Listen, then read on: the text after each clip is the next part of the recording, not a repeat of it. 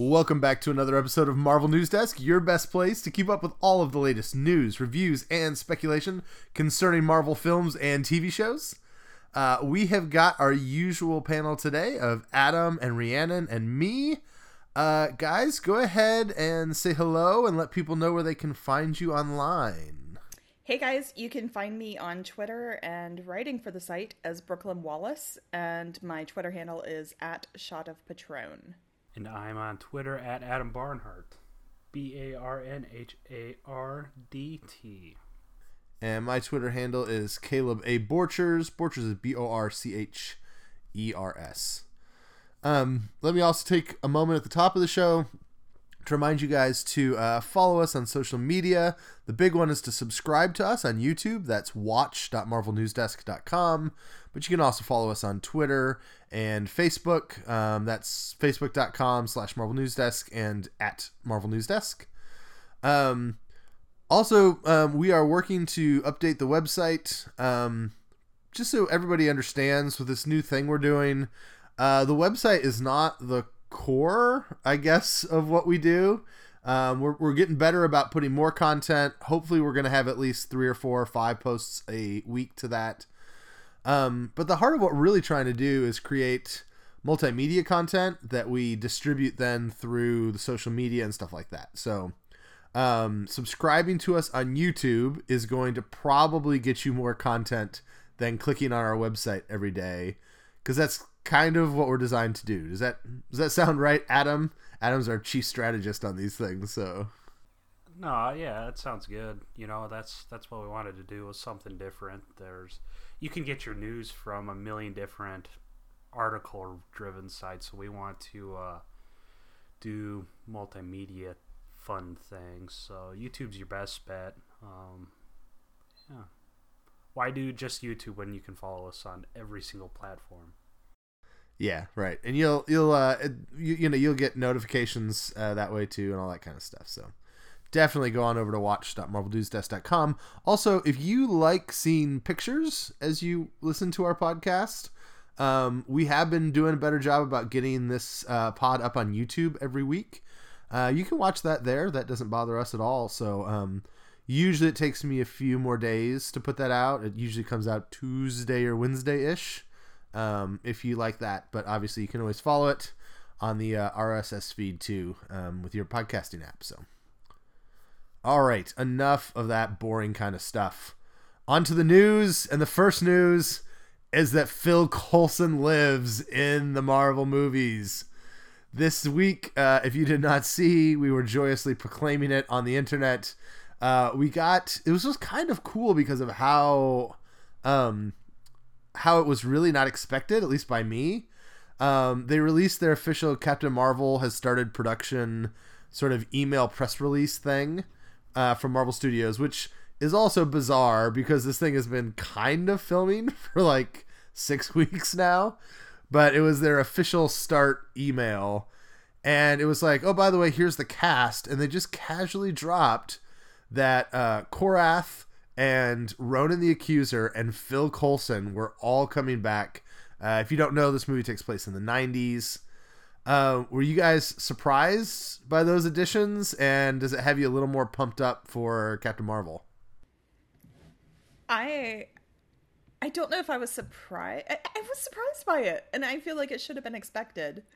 I'll be interested to see how they de-age Clark Gregg. But I'm excited. I'm excited about it. Yeah, it was very unique. They kind of just dropped it out of the blue. There was, there had been some speculation that Ronan was going to be in it, but they released the synopsis and the cast list of sorts. So that officially confirmed it. I was watching Guardians this weekend, and the one thing that I thought of, it's going to be interesting to see how they design, how the production design is with Captain Marvel. Ronan has his, it seems kind of old school, the Dark Aster and stuff. And obviously that's too big of a spaceship to not be commissioned by like the Kree Empire, right? So it's going to be unique to see if they kind of carry that look and feel into Captain Marvel, or they're just going to treat him as like the leader of some terrorist cell, you know. But yeah, I'm excited. Korath, out of all people, Korath and Ronan and Coulson. Who would have thunk? Yeah, I was a little surprised, and this is because I don't keep up well. I remember a couple in my head. Most villains didn't love their time in the MCU because, like, I remember that Red Skull and Malekith, the actors that played those roles, kind of left with a bad taste in their mouth because they hated sitting in makeup chairs and stuff. And so in my head, I just sort of assumed that Lee Pace had hated his time in the role as well. Now, that may be... Apparently, he didn't hate it so much that he tried to wiggle out of his contractual obligations because he's back.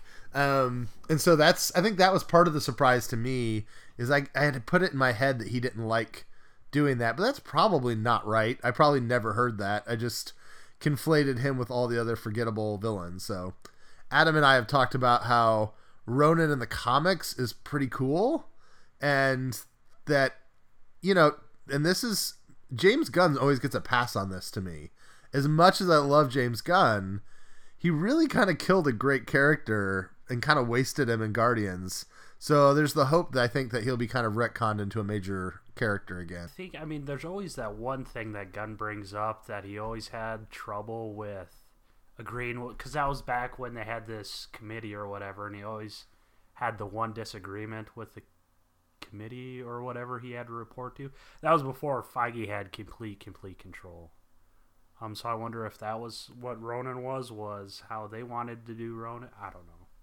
But yeah, hopefully he gets some redemption in Captain Marvel. Yeah, definitely. All right, moving on to our next news. I really love this story because it just seems so juicy to me. We talked a little bit last week about Deadpool, the animated series, getting canceled. And then this week, Donald Glover was apparently feeling like he was getting thrown under the bus. And so he released a script that seemed like the finale script, but then it seemed like maybe it was something he wrote just to give the big middle finger to Marvel TV. Yeah, so I don't know. What do you guys think about this? Clearly Glover is not happy that this went down the way it did. There's been some suggestion, at least based on that script, that maybe, I don't know, that maybe the show was too, racially, I don't know the word, that the show was quote unquote too black, I think was the phrase that was used in that script. I don't know. What are you guys taking from this rather public falling out on this project? Well, that script that he leaked looked like it was about 5 pages, what I saw. And it looked like about 4 or 5 pages that he wrote up just as a middle finger to FX. I don't think it was a real script at all. It did have, yeah, it was rude, and who goes into Deadpool thinking it's not going to be rude? But there's been a lot of weird things leaking from it. What I get the feeling with at this point is that a lot of folks affiliated with it are like, well, leaking stuff worked for the Deadpool movie. Let's leak stuff for the cartoon, and it'll happen somewhere. Something will happen. And that's just where that whole project feels like it is to me. Yeah, there was also, I forgot to mention, some leaked footage that I saw today. And I feel like the footage kills it was too different from the movie thing. Because I felt like the leaked footage kind of felt a lot like a Deadpool movie, I don't know. It seems odd. I don't know, man. I think he deleted the tweets as of now, or a couple days ago. They were only up for a day or so he must have just gotten pissed off or fed up or something and decided to leak it. But I really don't know what to think. I mean, FX would be, after their success with Archer, a Deadpool cartoon makes perfect sense for that channel. So I guess I don't know what to think about it. If they didn't want the quote unquote R-rated cartoon, or what the deal is exactly, I don't know. But for him to take to Twitter and leak the script, I'm not. I don't know. Hopefully that didn't do too much irreversible damage of sorts. Yeah, no, try to clear it up for me. Have we figured out whether it's FX that pulled the plug or whether it was Marvel that pulled the plug? Like, it seems pretty clear that Glover still wanted to make this based on his response. But I've been struggling to understand who was the one that said, because I've been feeling like this is all Jeff Loeb's fault. But maybe that's just me defaulting to another position, Yeah, so I talked to a guy who knows a guy. Oh, so this is inside scoopage from Adam. Nah, I wouldn't even go that length. It's literally he said. But it comes back to the R-rated stuff. Apparently, Marvel didn't really drive well with the R-rated. I hate calling it R-rated because what is it on TVMA? I guess. So the adult-themed cartoon didn't really mesh with the Marvel vision, and there's some kind of high school drama kind of stuff involved where apparently Marvel told FX that they hadn't gotten any scripts, so that is apparently got back to Gambino, who then leaked the scripts. So I don't know. I mean, if they did the Deadpool movie, I don't see how anyone could still confuse the cartoon, especially if it's on FX, because what kids are watching Always Sunny? Right. Well, and on FXX at probably 10 o'clock at night, like... well, and also, let's just say, if this is true that Marvel leaked that he wasn't getting his scripts in on time, that's a sucky thing for Marvel to say, particularly if it's not true, because he has a business relationship with FX for Atlanta. So, like, they're actively putting a bad taste in his employer's mouth about his ability to put stuff in on time. Like, even if they like what's happening on Atlanta, it puts a little bit of doubt into their mind about sort of his professionalism and stuff. Like, I don't blame him for being ticked off if that's what went on, Apparently, Matt Damon has passed on the villain in Spider-Man Homecoming. I was thinking about it, and Marvel's gotten more secretive. Like, they've gotten to the point where they don't even tell us what the villains are until they have to. I feel like back in the day, you used to see, like, releases that were like, oh, we're making Iron Man 2, and the villain will be Whiplash. And now it's like, we're making Spider-Man Homecoming 2, but we'll never tell you what the villain is until you walk into the movie theater. Do you guys want to see Matt Damon in the MCU, or do you feel like this was a good miss for Marvel casting? I have no idea. I mean, Yeah. Matt Damon will be, I mean, he's already in the MCU a little bit as a little cameo. I'd be fine with seeing him in a villain role.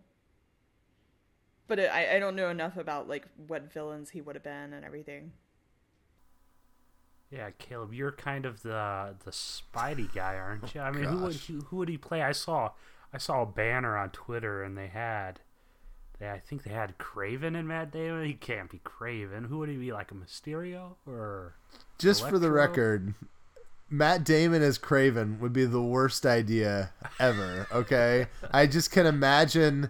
I mean, he'd be calling Mickey Rourke for Russian accent tips, like, it would be a mess. So I would hope that it wasn't Matt Damon. I don't know. I mean, everybody keeps talking about Craven, but I just think that's because the fan community wants Craven's Last Hunt so bad. I mean, they keep pushing this European thing, and I try to think of, like... I mean, the one option that seems to make sense would be Chameleon, right? That Chameleon's a Russian operative. Again, it would be bad Matt Damon. But, like, I don't know. I could see Chameleon would be a little more sensible for Damon. It would be weird because you wouldn't even see his face, which would be kind of bizarre. Like, he's a shapeshifter. It would feel like that's too close to the Skrulls. Like, do we want 2 shapeshifter Marvel movies in the same year? 3 if you include Dark Phoenix. I don't know. There's been kind of this talk that there might be a father-son duo, and we might be getting the Osborns. I do get the sense that if they do Norman again, that they want to give us a big prestigious actor to do it. I don't know if that's Matt Damon, but so I don't know. I do think they'll probably give us Norman. Eventually they'll want to go back to that well, I think. I think Feige will want his shot to do a Green Goblin story. And so it would not surprise me if we get some version of Norman seeded in this next movie so that 1 or 2 movies down the road he'll be ready to go, but that's all just me wildly guessing. I have no idea.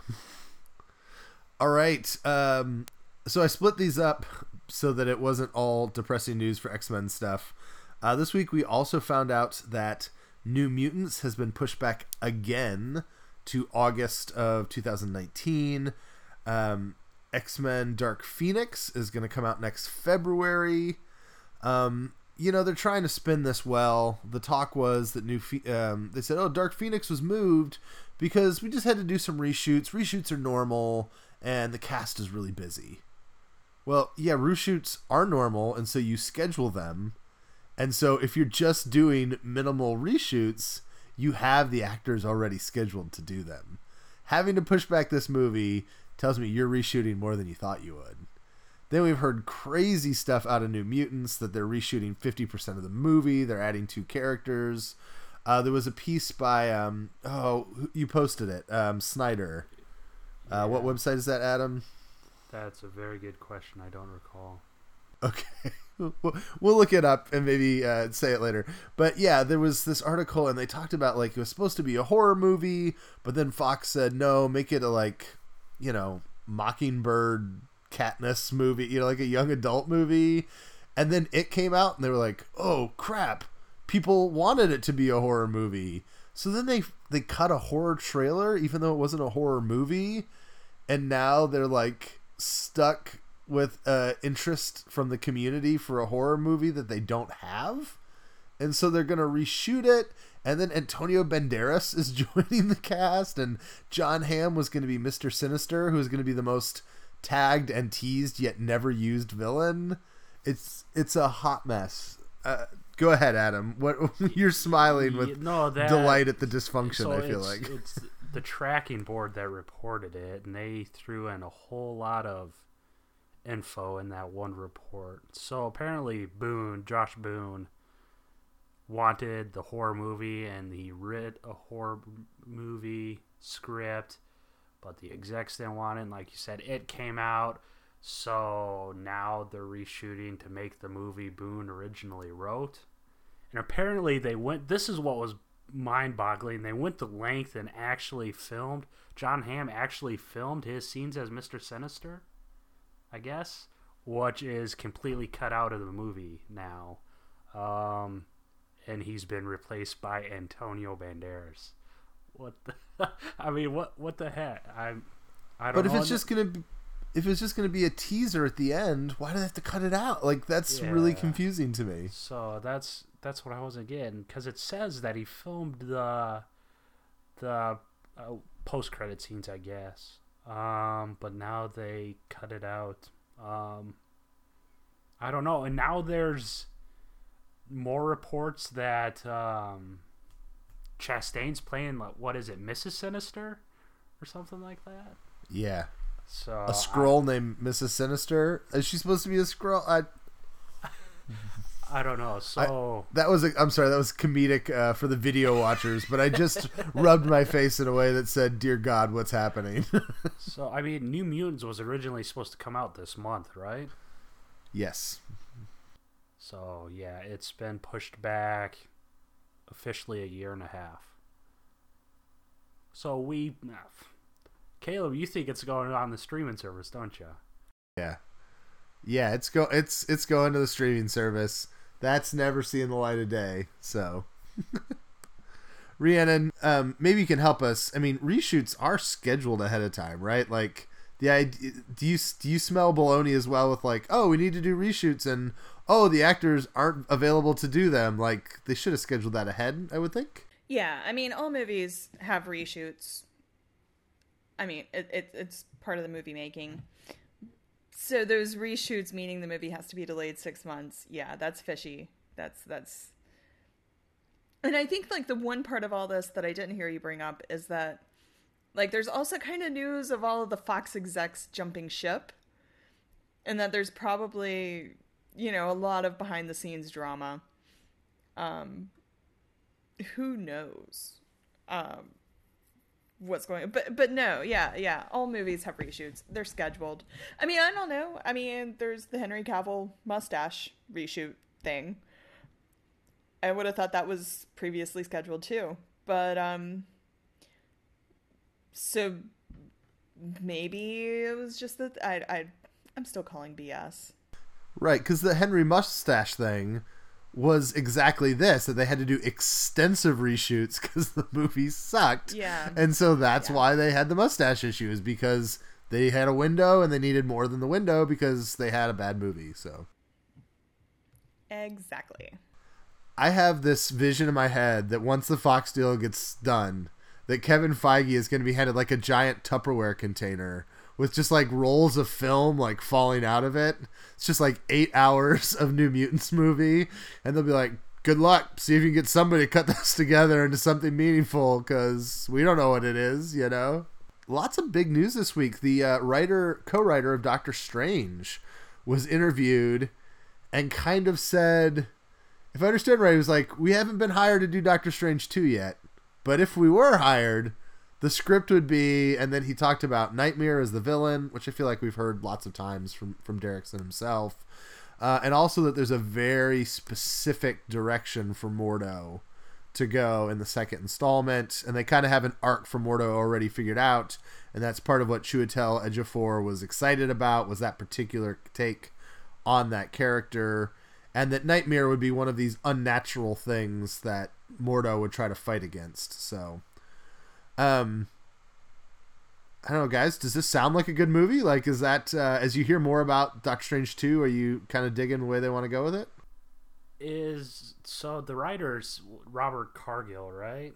I mean, is he going to get hired now that he just leaked the plot to some website? Because like the quote I read seemed like pretty definitive. He's like, yeah, we haven't got hired yet, but once we do, it's Nightmare. I'm like, whoa, okay, that's pretty definitive on who it's going to be. And like he said, that's been talked about for quite some time. So it just kind of seemed way too blunt to be a Marvel project, Yeah, I'm with Adam on that. Yeah, my guess is that this is...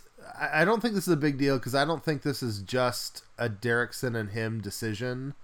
I think this is also just Marvel's. Like, they talked about how when Whedon sat down to do Avengers, there was always the plan that the second one would include Vision and Scarlet Witch and Ultron, right? That's always where they wanted to go. And Feige and Whedon workshopped that before they ever started with the first one. And I'm pretty sure that this is the same way. We know that Derrickson went in and said, hey, I think Nightmare would be a great villain. And Feige sort of said, we need to introduce the world a little more. I don't think we're ready for that yet. So I'm guessing that the two of them had enough discussions that it's going to be Nightmare, whoever does it. And I think that Scott Derrickson is definitely doing it. I think Marvel is screwing with us right now and trying to pretend like they don't know what's happening. But they know very well that this movie is going to come out in November of 2021 or whatever. It's coming. So behind the scenes, I mean, this is probably a stupid question. How exactly does the writing process work? So each movie that comes out, it seems like they wrap up something like 5 movies ago, or there's a nod towards that. Is that just because that fans brought it up as like a plot hole or something and they decided to wrap it up? Or do you think there's Big Brother Feige watching everything and telling the writers, like giving the writers a bullet list, and the writer just fleshes out the script? Or how do you think the creative process works? I know Derrickson put together like a presentation and went in and pitched, and he went at length on Twitter about his actual pitch process, but I don't know. I guess I'm not sure how the creative process works. Does Feige come up with everything and say, here, write the dialogue, or what? I mean, like on a normal movie, you, there's movie side, the writing process has so many different ways it can be handled. Um, it's not unusual to start with having a general idea and bringing in several writers and having them do a pitch on it and having them sort of flesh it all out. But with Marvel, they don't seem to go that route. They seem to sort of, I guess there were some discrepancies on Thor or on, they've had a few, like on Ant-Man, um, where they've changed writers through the way, which is really, really common on movies, but not that common in Marvel. So my guess is that that maybe they have a little bit of a pitch process. Feige has a general idea of what he wants, and he gives them bullet points, and they probably go through and do outlines and work with the folks. If not, and when we say Feige, I assume Feige has some minions that help with keeping everything straight and keeping the vision. But there's a lengthy like outlining and storyboarding process that they probably all work together, and then the screenwriter goes and puts together the actual script, which then probably goes through many revisions. Which actually, like the WGA, the Writers Guild, which is the union for the writers, like spells out how much, if they have to do so many more rewrites, every step of that way, they spell out how much that person gets paid and at what point their name goes on the poster as the writer. When we saw the Captain Marvel thing this week, there's lots of writers attached to that, different teams that have been involved.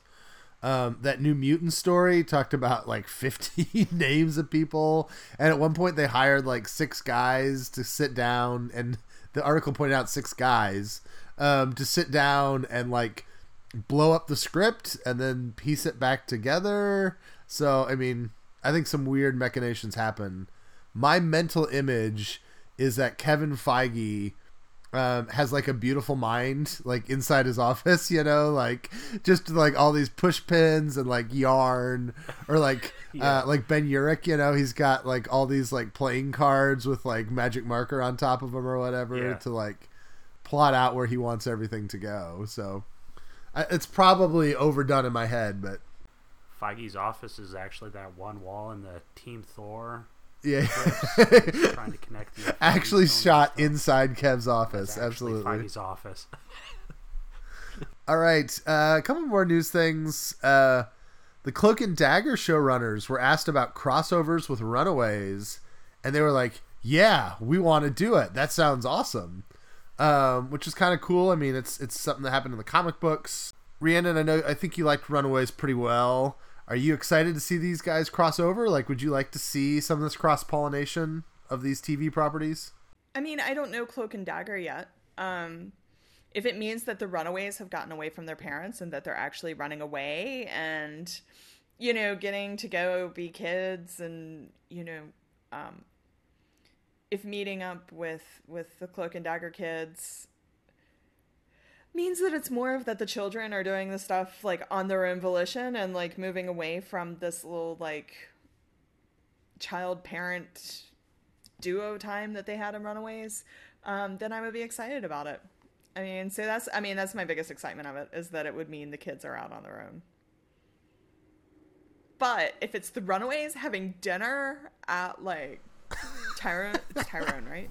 At Ty's house with his parents, and they're all just like talking about like, hey, maybe you should go back. Your parents probably really worried about you. Then they can all just you're not interested in the Minoru family vacation to New Orleans, is what you're telling me. Exactly. Yeah, crossover makes sense because like what, Cloak and Dagger are part of the Runaways in Volume 2 or one of the volumes. So, I mean, it makes sense from a source material perspective. But if we're using that logic, I mean, Richard Rider is the lead member of New Warriors. And there's no chance in hell we're getting Richard Rider on an ABC or Freeform show.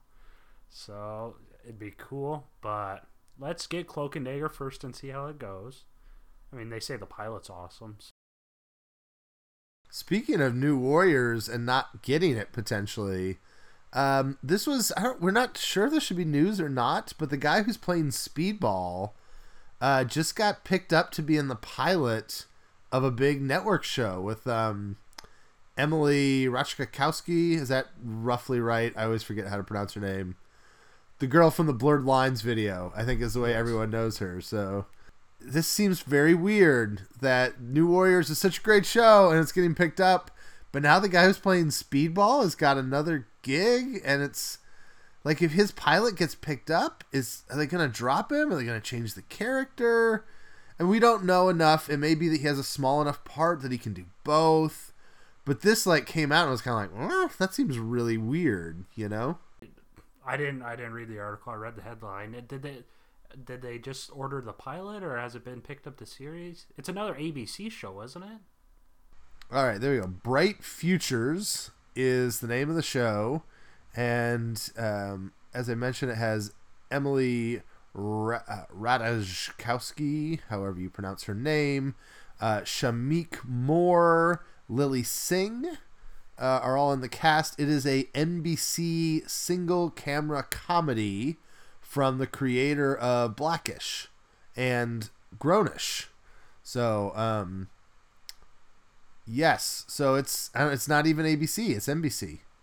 And the actor who is going to be who is set up to be in New Warriors is what's his name? Callum Worthy. Callum Worthy. He is going to play a roommate. He is a gung-ho yet ultra-neurotic USC film grad student and wannabe screenwriter who's landed his first job working for Hollywood's up-and-coming. So it looks like it's going to be kind of, maybe happy endings kind of cast with lots of young people hanging out and being friends. And I don't know. I just am having a hard time seeing how he's going to do this and New Warriors. It seems like they're starting to run the risk of losing cast, I would think, when it takes this long to develop a TV show, you know? Yeah. I mean, that's why Jamie Alexander wasn't in Ragnarok, right? Wasn't that one of the reasons? Because she was filming Blind Spot? Yeah. Yeah. So if you pass up a Marvel movie, I mean, yeah, it's probably not looking too good. At least for Mr. Baldwin. All right, so that's weird. We'll keep an eye on that. Final thing that I had here, one of the so when Stan Lee is in Guardians of the Galaxy Volume 1 and Rocket's looking at him through his binoculars, his speech is in the Skrull language. Which, first of all, how did that not get caught by anyone all this time? It shows you how much Easter egg is in that movie. But do you guys think that this was intentional by Gunn to like seed the Skrulls in the universe, or they were already talking about it? Or is this just something fun he did and it doesn't really have anything to do with the overall MCU? I think Gunn knows a lot. I think Gunn's doing things intentionally. It's 4 years later and we're still picking out fresh Easter eggs. I mean, he said this wasn't the one though, right? So apparently not all Easter eggs have been found, including the one, whatever the one is. Who's watching the movie and says, "Oh, hey, that's Skrull," or how? I wonder how that went down. I have no idea what the Skrull hieroglyphics look like, but somebody does. Yeah, I'm assuming it's like a proprietary font or something that they've got at Marvel, right? Because the Skrulls sometimes talk in the original language untranslated in the comics, right? That's a good question, because normally in the comics they put it in quotes and then they use an asterisk and they said translated from Skrull or Skrullian or Skrullish. That's the next comedy coming from ABC. We had Blackish and Grownish, and now Skrullish. It's a Marvel Kenya Harris combo show. I do think Gunn knows a lot more than he's letting on. I mean, this week he was in Georgia filming something, but he was taking videos with his girlfriend from set, so it probably most definitely wasn't a Marvel project. But he also used like #TopSecret or something. Or secret film project, I think was the correct verbiage. So, I don't know. All right. We will move past our news. I think that is all the major stuff going on in the news. We have no trailers this week. Surprise, surprise. So it is time to talk about Agents of S.H.I.E.L.D. Another episode of S.H.I.E.L.D. Last week we talked about Space Hydra. This week it was Hydra High as a big chunk of the show. Rhiannon, what'd you think of this episode? So, I mean, the first, 2/3 of the episode, I was just kind of like, okay, I mean, this is just, blatant exposition. Just, we need to catch everybody up. Here's the new direction we're going. And I was just ready to be like, oh, what a, it's just a piece to get us to the next thing. But fabulous. I mean, they're pulling all together in interesting ways. They're pulling people out from nowhere. They're doing, I mean, this is the type of stuff that would normally drive me crazy because it's bringing back characters from years ago that I struggle to remember, because that's always been my one complaint with S.H.I.E.L.D. is that there's so much to keep up with. But the last 30 seconds, it's the first time in a long time that I've just stopped, rewind, rewatched again, where Fitz is just this is a horrible future. Just our daughter marries a space junkie and we get a deke. I mean, just his bashing of Deke was just hilarious. And I also just loved the little moment of Coulson where there's some point where they're going through all this and he's just like, go team. And it was so incredibly sarcastic and wonderful.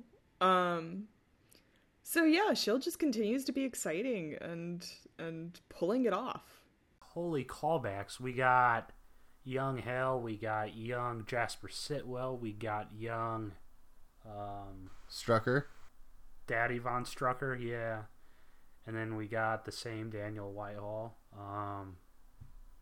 Yeah, callbacks, man. That one, the dialogue between Hale and Whitehall where she got her assignment, I thought that was very, very chilling of sorts. The whole Virgin Mary thing they were doing to her there, I did not see that coming at all. So I didn't either. I wasn't putting the pieces together, and then all of a sudden she's artificially inseminated. I'm like, whoa, I wasn't even thinking in that ballpark. So, yeah, whoever that actress was, I thought she did a very, very good job. Yeah, the ending part was hilarious too. Did they ever say that he engraved the Swiss knife type thing? I can't remember that. So, no, I don't remember that. Yeah, so I thought that was pretty cool, especially because Fitz absolutely hates Deke. Yeah, it was enjoyable. I mean, it's this. I don't want to say this season is better than last, but it's very, very good TV compared to other superhero shows. Yeah, I was really impressed with the job that Chloe Bennett is doing with this storyline with Fitz. She has real rage and you don't get to this isn't okay. We can't just and the way they're handling it, where he's I know that it was bad and I hate it, but I also think it was super necessary. I'm loving that tension of he's not gonna lie and say, oh, I'm sorry, I should have never done that, because he knows he had to, and he knows that it's this really interesting thing when the question is would you do something terrible if you know that something terrible is what it would take to save the world? It kind of reminds me of 24. This was always Jack Bauer's thing of there were always these lines and you're like, Jack's not going to do that, is he? And he'd be like, hand me a hacksaw, and just, he would just do the terrible thing because that's his job. He's the man on the wall, to take a comic reference, right? The guy that stops stuff. And I'm loving that dynamic, and that they're keeping it messy, and it's not it's not easily taken care of, but I don't think it's overly dramatic either. It's just two people honestly differing in how they approach stuff,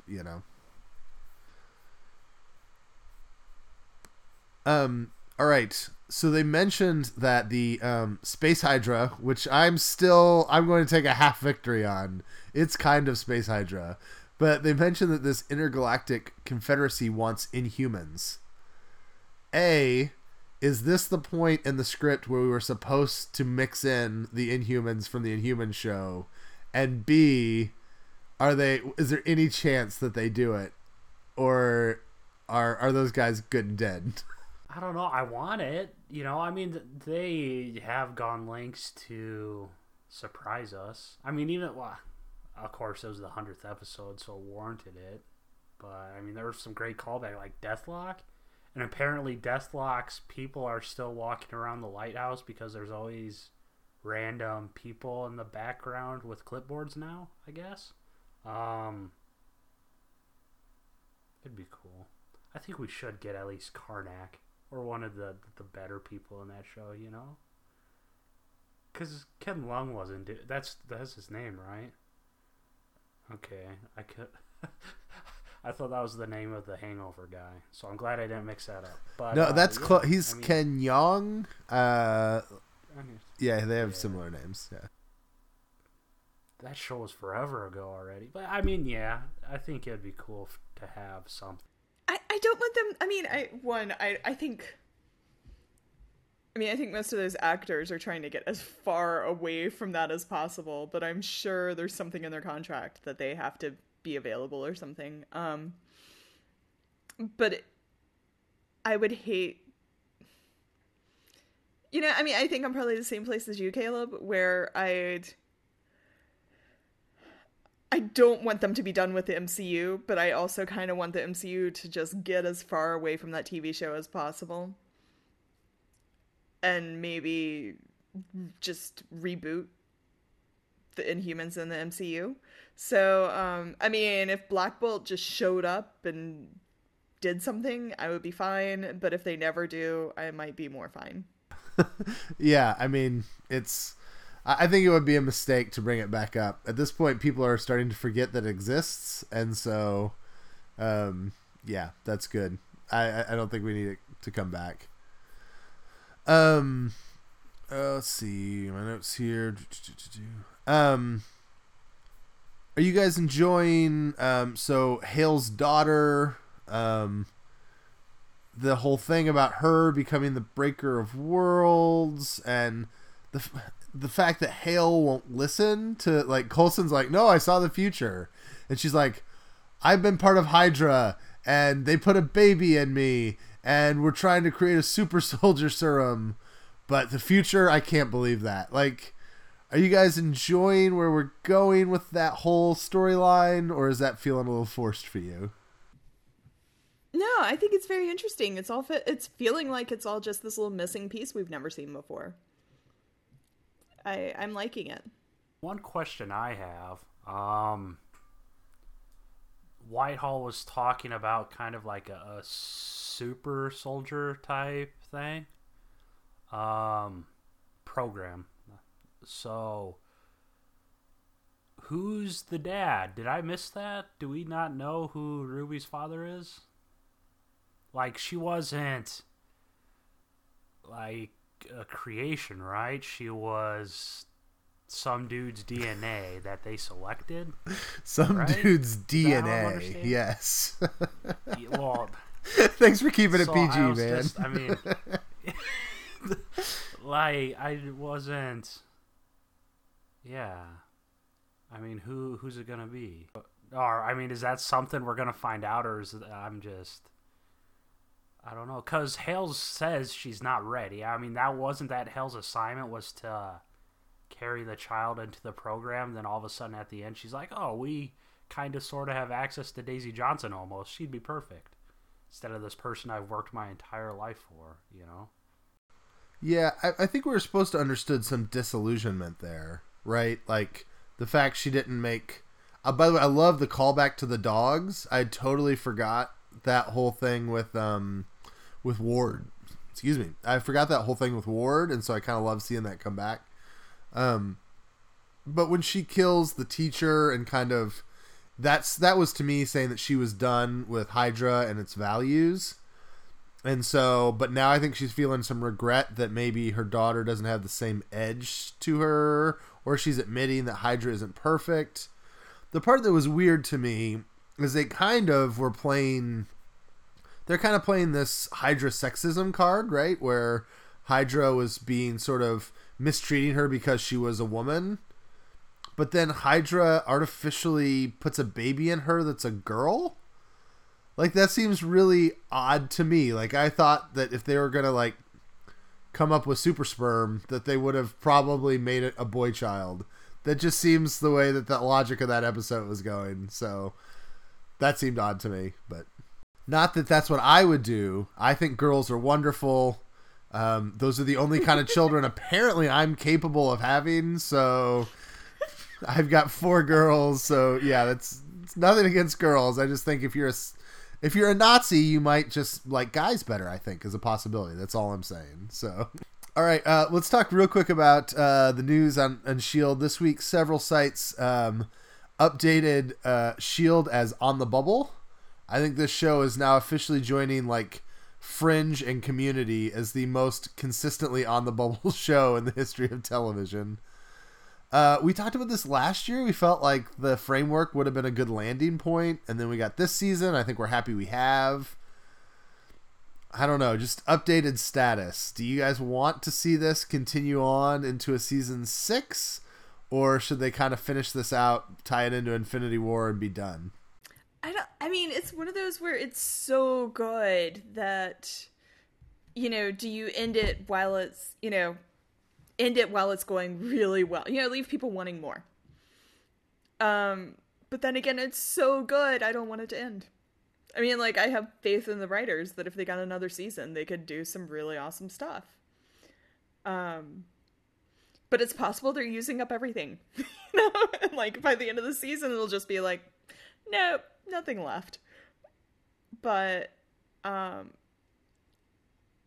so I'm excited to see that it's not a last season there was it was a definite cancellation last season. I mean, the news came out that ABC only renewed it because the mouse said so. So, I mean, Mickey kicked down some doors and was like, listen here, guys! We're gonna do it again!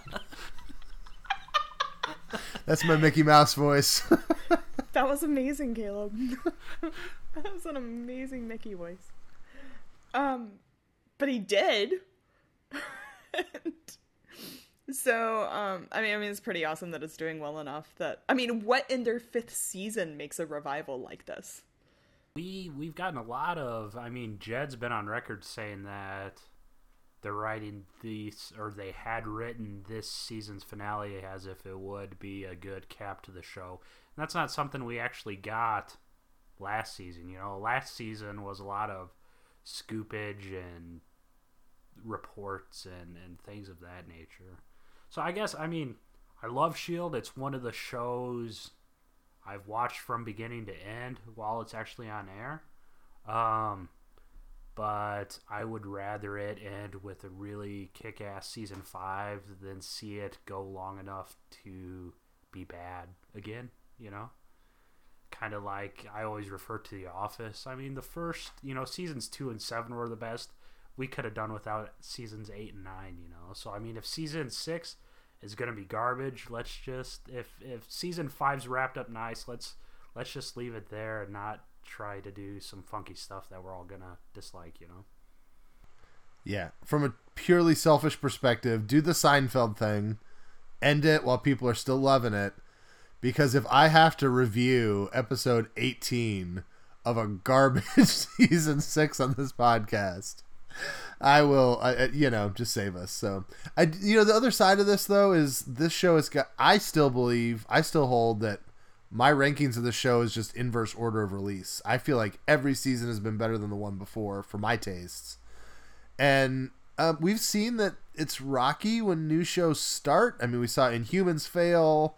Runaways we really enjoyed, but, I'm hoping that season 2 is going to be a lot better than season 1 now that they've gotten set up. I guess Netflix is the counterexample. But, I mean, Iron Fist did not start well. I hope that it's going to only improve from here. And so if it's one of these things where these shows need a year or two or a season or two to get their feet under them, let's not take away something that's now like finally, clicking. So, I don't know. I could see them also bridging it over to Disney streaming. I think at this point, the loyal AOS like fans, I think it would be a decent thing to like nail down a spot on that streaming service. So why reinvent a Marvel show when you've got one that people already watch faithfully? So the best part of Agents of S.H.I.E.L.D. this week was all of the Hydra slurs that Talbot had come up with. Yes. All the times he's like, you squid bellies. My favorite, I had to Google it because I didn't know what it meant, but my favorite line that I thought was incredible was at one point he says, you filthy calamari Matahari, which I didn't know what a Matahari was. Apparently that's she was a spy. She was like a prostitute spy in World War I for the Germans. And so it's a pretty deep cut, but the rhyming of calamari Matahari, I was so impressed by. And they all sounded so mean, like something like it was kind of like when they used to use frack in Battlestar Galactica as their curse word. And it was great because you're not really cursing, but it just sounds nasty, like, oh, what the frack, And so I just now, like, when someone ticks me off, I just want to be like, shut up, you squid belly. Like, it sounds awesome. We talked a little bit about the Deadpool thing, and the possibility that it's Marvel's fault and that Marvel kind of chickened out on Deadpool animated at the last minute. We've seen Inhumans not go well. I think we all felt Jessica was fine, but Jessica Jones season 2 was not as good as the first one. I think for most of us, we've talked about the Netflix issues, and Defenders was not what we had hoped it would be, and Iron Fist was definitely not what we hoped it would be. So, we desire for no person to lose their job. But that being said, is it time for Jeff Loeb to go? Like, is there enough evidence at this point that Marvel TV is kind of in a bad spot and they maybe need some new energy onto stuff? Discuss. We haven't gotten any feeling like when we were earlier in the podcast when we were discussing Feige, and I was like, I'm sure Feige has minions.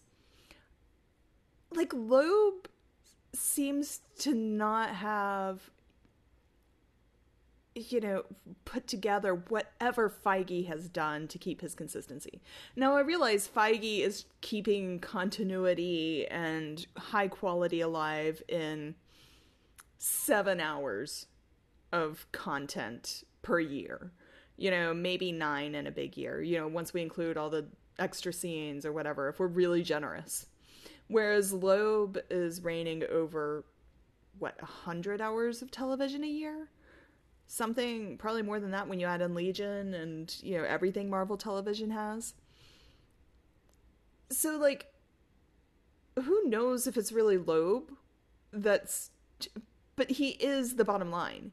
He is the top of the food chain. So if it is just that people midway around are failing, he's not straightening that up. And there hasn't been any sort of major shakeup in the creative leadership or whatever is going on there. So, I mean, even if Loeb doesn't go, he needs to do something with the creative leadership for consistency and high quality. Yeah, no, that's the biggest thing. The one word that I could probably choose to describe, the status of the TV side would be inconsistent. I mean, we've gotten very, very good stuff with Daredevil season 1. Agents of S.H.I.E.L.D's firing on all cylinders, but then again, we've gotten Inhumans and Iron Fist. I mean, those two do have one common link, but we banned that name on the podcast, right? The one who shall not be named. Be named, yes. It's just, I don't know. We've discussed Have we discussed Netflix fatigue? Is that what we're calling it? We've discussed kind of being tired out by some of the Netflix stuff. So I'm not sure what I can't pinpoint the problem, I guess. But when you get in situations like this, and people are talking, it's always the person at the top of the food chain. I do think we have gotten a little bit spoiled by watching the movies. We hold Kev Feige as a savior of sorts, because we've gotten 2 bad movies, maybe. How many, compared to all the stuff that's coming out now, it just feels like the TV's much lower quality, or at least the quality's very, very inconsistent. Yeah. So I'm gonna make the counter case a little bit, partially because Michael T. Ford in the live stream is shooting me great content that I'm just gonna steal. So, but we're not used to talking about the X stuff as much. We were kind of MCU exclusive show for a long time, but we got to remember Legion still does exist. And next week, I don't know about you, I'm pumped about Legion coming back. It's a TV show I love, and Loeb does that just as much as he does other things. I didn't totally jump on the Gifted train, but if we're kind of doing the scoreboard of hits and misses, I think the relative quality of the Gifted needs to be counted in there. And, as for all that we've teased about it, I felt like Punisher was very solid. I thought Jessica Jones 2 was pretty good. And I really, really liked Runaways. Right? So, I don't know. I think it's the Iron Fist Inhumans stink is so noxious that it's easy to, get kind of caught in it. But I think there are some other things happening with other properties that are going well. I think the thing that's weird for me, it may be that Jeff Loeb is a great salesman, that when he goes to these Comic-Cons, he's super excited about all of them. But I cannot get out of my head the look on his face at the Inhumans TCA panel, where he was like, it's like somebody punched him in the gut, like somebody stole his puppy. That he couldn't believe, stole his lockjaw, that people couldn't believe, he couldn't understand that people hated it. And I just wonder, how do you make Legion and then make Inhumans and not recognize that they're totally different in quality, not just tone, but quality. And how do you watch the dailies of Iron Fist and go, oh yeah, we should hire that guy to do another show? That's the part that's befuddling to me. I mean, even if we're not talking about Iron Fist and Inhumans, I mean, the TV's equivalency of the Avengers and the Defenders, that's still probably the most disappointed I've ever been in an MCU property. I was so hyped for that show, and it ended up being, I'd call it a mess of sorts. It was much, much worse than I thought it'd be. We've talked so much about my pain. Rhiannon, talk about your pain as the Defenders came out. It was a big disappointment. I mean, and I've ranted about it enough. I mean, our listeners that have been around a while, but I mean, everything about this was that there was a setup from day one, that they were working towards this team up, and we expected the Avengers, we expected, or I expected Civil War, where all of this stuff, all of these pieces have been, these stepping stones have been laid, and the foundation was there, and that it was all going to come together in some big aha moment. But I feel like the television side keeps getting on these schedules, and they have to meet this schedule, and the schedule doesn't give time to give didn't give time for them to sit back and plan out what would bring the Defenders together, and didn't give time to give the writers of those shows, those pieces, because you can give them foundation pieces that need to be laid, and ask them to build on that.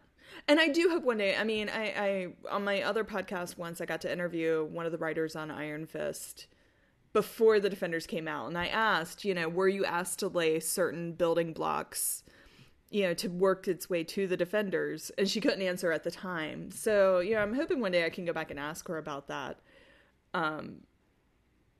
Now, like on the record, like what, now can you tell me, what you had to get to, where you had to go, what direction were you given purely for getting to Defenders? Because I'm just really curious what was there, how much artistic license was there. And it was just a disappointment. And I mean, and I don't put that all on Loeb. Like, I thought from day one, I sort of thought Drew Goddard had this, sort of laid out this universe and that there was a master plan in play. I thought it was all sort of planned in advance. And it really just seemed to be by the seat of the pants. And disappointing. Sometimes I feel like maybe they're aiming a little too low. Like, I don't know. I may be talking about things that I understand here, but like I think about like some HBO shows, like a Game of Thrones or a Westworld. And it seems like, you talk about schedule, they seem to do those shows, they take their time to put it out, right? And fans get annoyed sometimes that it takes so long to get out. But they're like, we want to make a really good, big, like biggest, everybody's talking about it, water cooler moment, like TV, right? And I got even a little bit of that when they started talking Inhumans. We're going to put it on IMAX, like Game of Thrones, and it's going to be the next big thing. But then they don't put any money into it. And they don't put any time, like the Inhumans autopsy. We've heard that they rushed things through. They threw the thing together very quickly. IMAX wanted some content, so they threw this property at it. They got it cast together real fast. People were, what was it? The costume designers had like a day or two to design the costumes. Am I remembering that right? Like there was all these crazy stories, and then Scott Buck was brought in because he can do a show quickly and on budget. And like even Roll Rain or whatever his name was, the director, got caught admitting that. He was like, I was brought in because I work cheap and fast. And like, to me, that's a vision thing, though. That's not, hey, here at Marvel TV, we are trying to create the world's best TV shows. It's, hey, here at Marvel TV, we're trying to create something for fanboys so that we can tick off some Nielsen ratings. Like, it's just maybe that's overly cynical. I'm not trying to be negative, but I don't know how else to understand some of the things they're doing, where sometimes it just feels like they're trying to crank stuff out just to crank it out, without any like ambition to make something truly fabulous. So I mean, should we be worried that they're filming 3 shows as we speak on Netflix? Right? We've confirmed that Punisher 2 is filming now, right? There's been debate about that because there's actual film signs. I am now on board that Punisher is filming. Okay, what I meant was Rhiannon had told me that maybe no, but now that she's saying yes, it's filming. There were legit filming signs this week that a friend sent me, and it must be filming. I can't believe that. I mean, and that was something that we talked about this week too. It's just like, how frantic are they to be filming 3 of the Netflix shows at once? Well, so let's talk about, that seems like an elephant in the room. We have discussed privately that maybe they are cranking out as many Netflix shows as possible before a not official, not actually in the news, just our speculation, time bomb goes off where Netflix loses these Marvel characters and they move over to Mouseflix. That's not something that's been announced. We're looking at the pace of the Netflix shows, and we're wondering if maybe they're trying to fit as many in as possible before they lose a contract. That's a guess we're making. Do you think it's possible that Mouseflix is going to free Marvel TV up to do some new fun things? No, I really don't.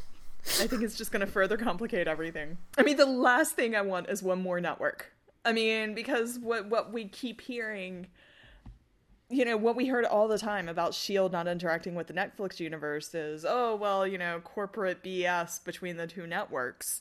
So now we have Freeform, Hulu, ABC, Netflix, FX, and Mouseflix.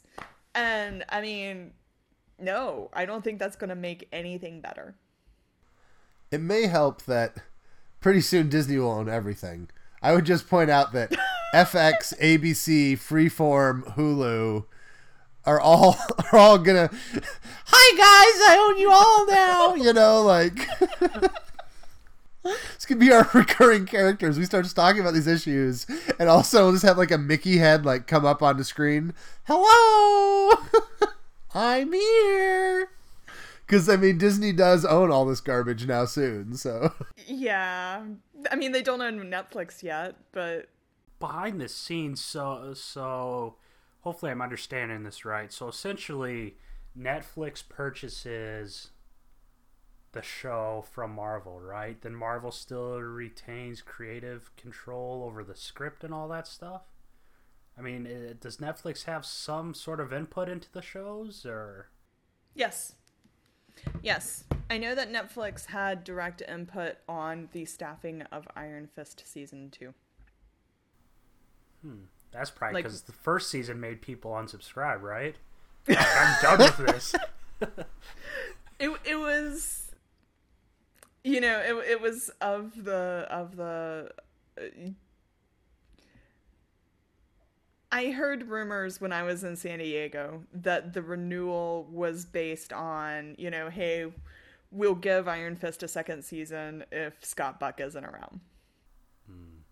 I mean, let's look at all the visual effects they've used in space and stuff. Just imagine if they put that in Inhumans. Wouldn't have that made a lot more sense? Right? I mean, the space shots have been beautiful and all that stuff. So it's just kind of like creative decisions, you know? Just Let's imagine how nice season 5 of Inhumans might have looked. Exactly. Oh, that would have been a drag to get all the way to season 5.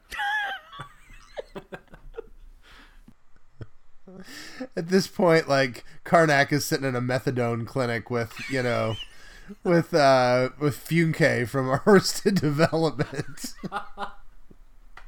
Tobias and Karnak doing their acting classes together. That's a crossover I'd like to see.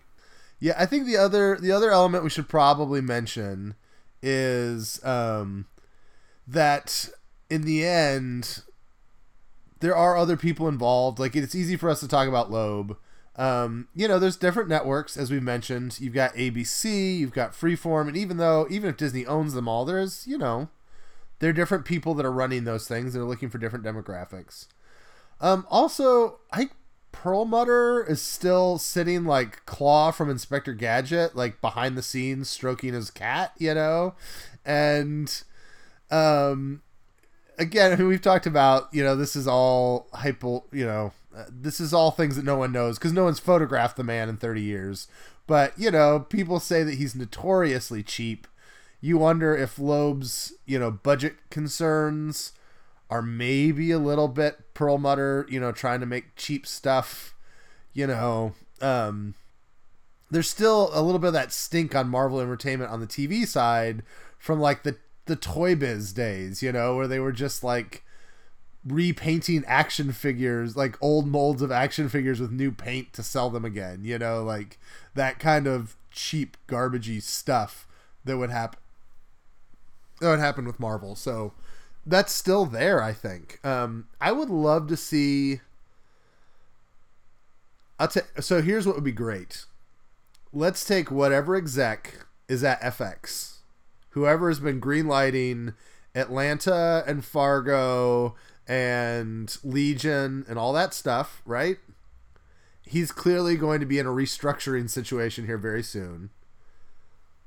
Let him work with Loeb. Let him come over to Marvel TV. You know, like, for crying out loud, let's give Noah Hawley a little more control or something. I don't know. Like, given how great FX stuff is and how great Legion is, I think this is a case where some of the Fox creatives coming into the Marvel fold could be a really good thing for these TV shows. You know, and it'd be a natural way to do it. Like, kind of merge some of these folks into new departments and shuffle some chairs around. I think could be really interesting. Go to the mailbag. Not too much going on this week. First of all, thanks for following along in the live chat. I know we've had, it says 2 watching. I know Michael T. Ford, I'm guessing the Jackhammer is around in the background as well. So, anyways, thanks to Michael T. Ford for all the great stuff. He was suggesting Hydra Hogwarts as a great option for the name of the Hydra School. I thought that was pretty funny. Chris had left us some comments on SoundCloud.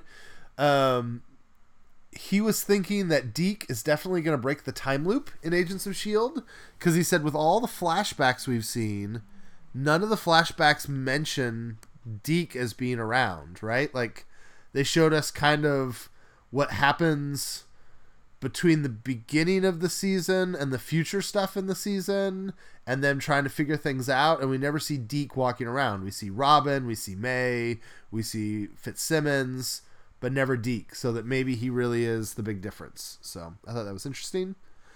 He also was helping us out. We talked about Cloak and Dagger last week and sort of the edginess, and he was saying, yes, the drug stuff was that way, but that Misty Knight and Iron Fist are, to his knowledge, the first interracial Marvel couple. So just that was an interesting bit of history.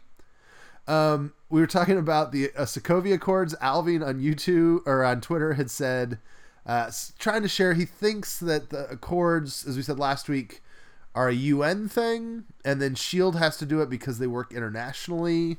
But then he ended his tweet with, quote, "but who the hell knows," which I believe is pretty much where we're sitting on this. So I think that's all the mail.